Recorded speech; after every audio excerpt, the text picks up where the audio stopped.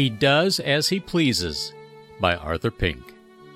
For the Lord Almighty has purposed, and who can thwart him? His hand is stretched out, and who can turn it back? Isaiah 14:27.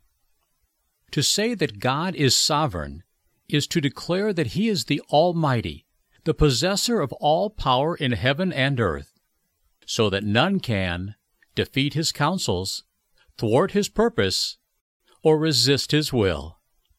Whatever takes place in time is but the outworking of that which He has decreed in eternity.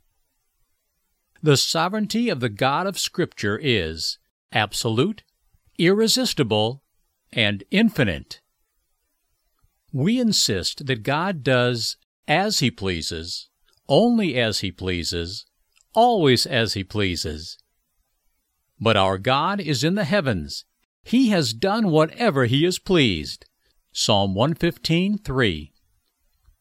The Lord does whatever pleases Him, in the heavens and on the earth, in the seas and all their depths. Psalm 135:6. All the peoples of the earth are regarded as nothing.